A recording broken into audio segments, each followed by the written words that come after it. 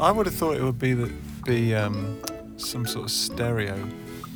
Anyway, here we are again, and we don't know what to talk about today. We've spent all our ideas. Last episode we phoned Hanan, our old friend Hanan, and talked about handwriting. We'd been saving that for a while, and then we had a good chat about Parents' Evening, the episode before that. Oh yeah.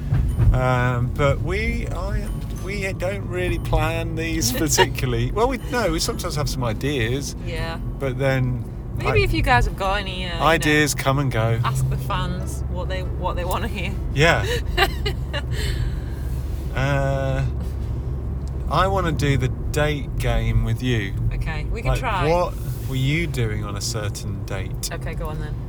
So I'm going to give you a date. I have to give, obviously there's less to choose from for you, quite significantly. Right, let's say 2010. Yep. And we're going to go for summer, so we'll go August. This is a good one, actually. August 2010. What were you doing, Gemma? So in August 2010, I was actually in Australia for most of the summer. So I've got some family who live in Australia. So my auntie and uncle, my mum's brother, they moved to Australia in, I think it was about 2004. They actually used to live in Hillsborough. I remember the story. Yeah. So they used to live in Hillsborough, decided to move to Australia in 2004. So in the summer of 2010, we went out to visit them for about 3 weeks. Spent some quality time together. We stayed at their house, and yeah, just spent the summer just hanging out, quality family time. I think I was 15. I had my 15th birthday in Australia.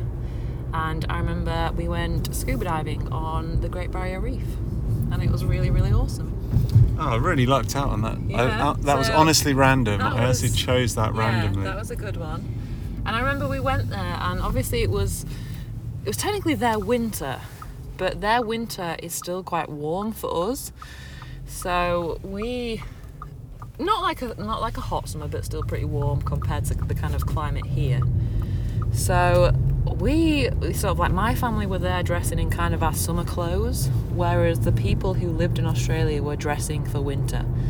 And so it was kind of funny to see the difference. I remember one day we went to go pick up my cousins from school, and I think I was in like a pair of denim shorts and a t-shirt with like a little jacket, and there were people on the playground in like jeans, big winter coats, Ugg boots, because for them, like, it's cold. 17 degrees is cold, whereas for us that was really warm. So yeah, that's where I was. And then on the way back from Australia, we stopped in Dubai for a few nights, and we met up with my other uncle. Wow. There, and had some trip of a family lifetime, time there. really. Yeah, it was really, really. Do you think you'll go again? Really awesome. I'd love to go again. We had discussions about going last year, but then obviously with coronavirus and stuff like that, sadly it didn't really happen. But yeah, I'd love to go again. Now I'm just like older, because I feel like I could experience more of it, and I could travel to different parts of it, and yeah, just sort of be a bit more independent with the travel. Like, we still did some travelling while we were there. We visited different parts of Australia. But I'd love to go back now and do that sort of a bit more independently, and just see some more places. I really like Australia. I've never been. No, it's really, really nice. Really like it. It's just very relaxed kind of culture, and the people there are just relaxed, friendly. Such a long way away. A real long way away, so a good 24-hour flight. Oh. I think the flight home was harder, because you know your trip's coming to an end. I think we did 3 7-hour-ish flights. One of them was maybe 8 hours, but yeah, in a long way. That's why we ended up going for sort of like 3 weeks, just to make it worth it. You can't go for a weekend. No, you definitely can't. So yeah, that was a good one to start with. Yeah, really good. Yeah. Trip of a lifetime. Oh, well done. That's cool. Okay, should we do another one? Yeah, we try another.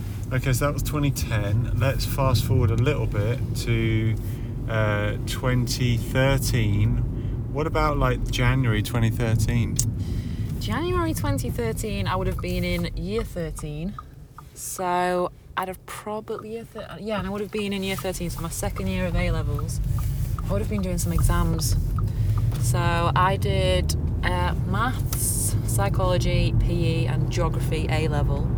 Maths A level I was terrible at. I failed that big time. Oh goodness me. Oh yeah. I dropped that after the first year because Yeah, really hard. It was so hard. Yeah. It was so extremely hard. And I enjoy maths, and I'd like to think I'm quite good at maths. But wow, maths A level was something else. Yeah. Oh mate, really hard. Yeah. Yeah. So, How to take a 17-year-old and make them feel really, really like a failure. Yeah. Ask them to do maths A level when they don't want to. I think in my maths A level group there was maybe a class of about 15 of us. There were about 5 people that actually chose to carry on to second year because the rest of us just could not handle it, which made me feel better at least because it wasn't just me. So yeah, I would have been doing probably just some exams. Slogging away. Yeah. January, it's not always the most exciting of months, is it? January 2013. 2013. What were you doing then? I was teaching year 6 at my previous school in a place called Chalfont. January 2013. I was in the second of my 3 years there. Lived in a tiny flat in a car park. You lived in a flat in a car park? Yeah.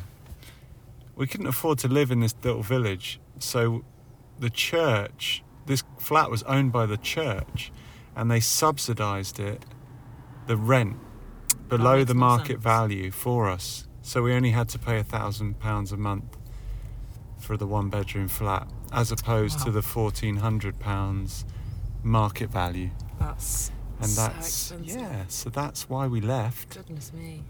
We didn't stand a chance financially there, really, and it became, we enjoyed our time there. We had good friends. I enjoyed my job. The school I worked in was great. We were part of a great church and a good community, but it was just one of the most expensive places to live in the country. One of the top, I think it was in like the top 10 most expensive places outside of London, some sort of statistic like that. And consequently it starts to eat away at you, for me it did anyway, that you become a little bit bitter. Because you can't afford to live there, essentially. Oh, my phone's ringing. Stand by. It's Catherine. Hello. Hi, babe. Are you okay? Yeah, I was just checking if you got the text messages I've just sent through.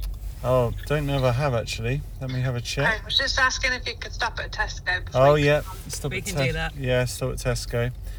You're on speaker here. Gemma's here as well. Oh, hi, Gemma. Hi, are you okay?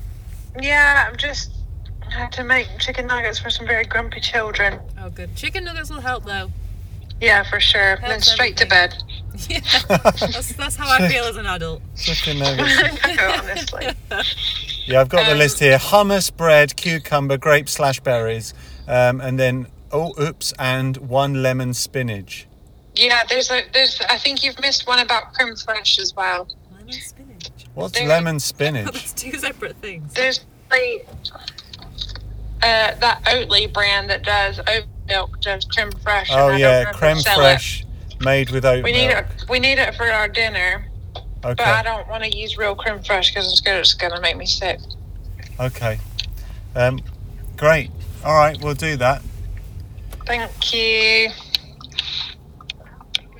I'll get dropped off at the top at Tesco. Okay, thanks guys. Thanks Great. so much. All right, we'll see you shortly. Okay, bye. Cheery, bye. Bye. That was Catherine. So I left it running. So let's see if we can... Got a few phone calls from... Yeah. Oh, look at this boy. Oh, God, goodness. Did they nearly get run over? Yeah, twice, actually. Not good. Gosh, sorry about that. Um, On edge a little bit. Yeah, of course. So very different Januaries then. Yeah, so so what was I saying? Oh, it was expensive to live there, yeah, and I think we knew our time was, I remember we looked at a house to buy. It was a 2-bedroom place that hadn't been updated since the 50s. It needed completely gutting and renovating, and it was on for 270,000. And I remember a friend of mine trying to encourage us to try and buy it. Well, there's no way we could afford. I mean, then you've got to completely redo it. And you would have resented that a lot as yeah, well. so It cost you so much. So and I remember like the estate agent told me to stop hassling him, basically. Stop ringing me until you've got more money, essentially, until you've got a bigger deposit. So it's actual words. And I remember thinking, you know what, this town is not for me. This town is not for teachers. This town is not for teachers. So, I think, it just makes you feel unwelcome, really. And I think places like that have a real problem with the demographics, or are facing up to problems with the demographics. Because unless you've got very rich family that can help you buy to stay in those places, you have to move away. You know, you don't have a choice. And so that's what we did. And we love Sheffield. And so that was the kind of, we were in the middle of that kind of facing up to that truth, really. So there you go. As you've heard, I've got to stop at Tesco, so to get some one lemon spinach, lemon spinach, 1 lemon, spinach. All right, so that's what it's going to be. So we'll cut it there. Thank you, Gemma. Nice to visit memory lane with you. Australia, nice one. Yeah, good starting point. All right, we'll see you next time, everybody. Thanks for sticking with us.